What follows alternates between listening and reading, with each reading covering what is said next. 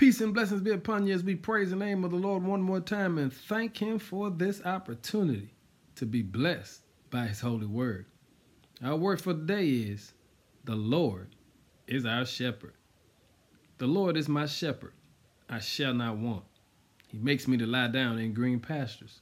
He leads me beside the still waters. He restores my soul.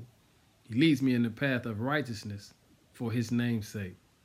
Yea, though I walk through the valley of the shadow of death, I will fear no evil, for you are with me.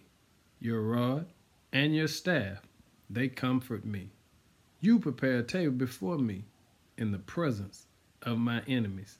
You anoint my head with oil. My cup runs over. Surely goodness and mercy shall follow me all the days of my life, and I will dwell in the house of the Lord forever. Lord, we thank you today for reminding us that you are our shepherds. And in times like these, we need to be assured that our shepherd is still on the throne.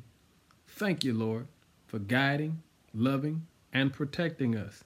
And on this day, we surrender all unto you, asking you to continue to be our leader, our teacher, and our guide. Lord, give us knowledge, wisdom, and understanding that we'll stick closer unto you.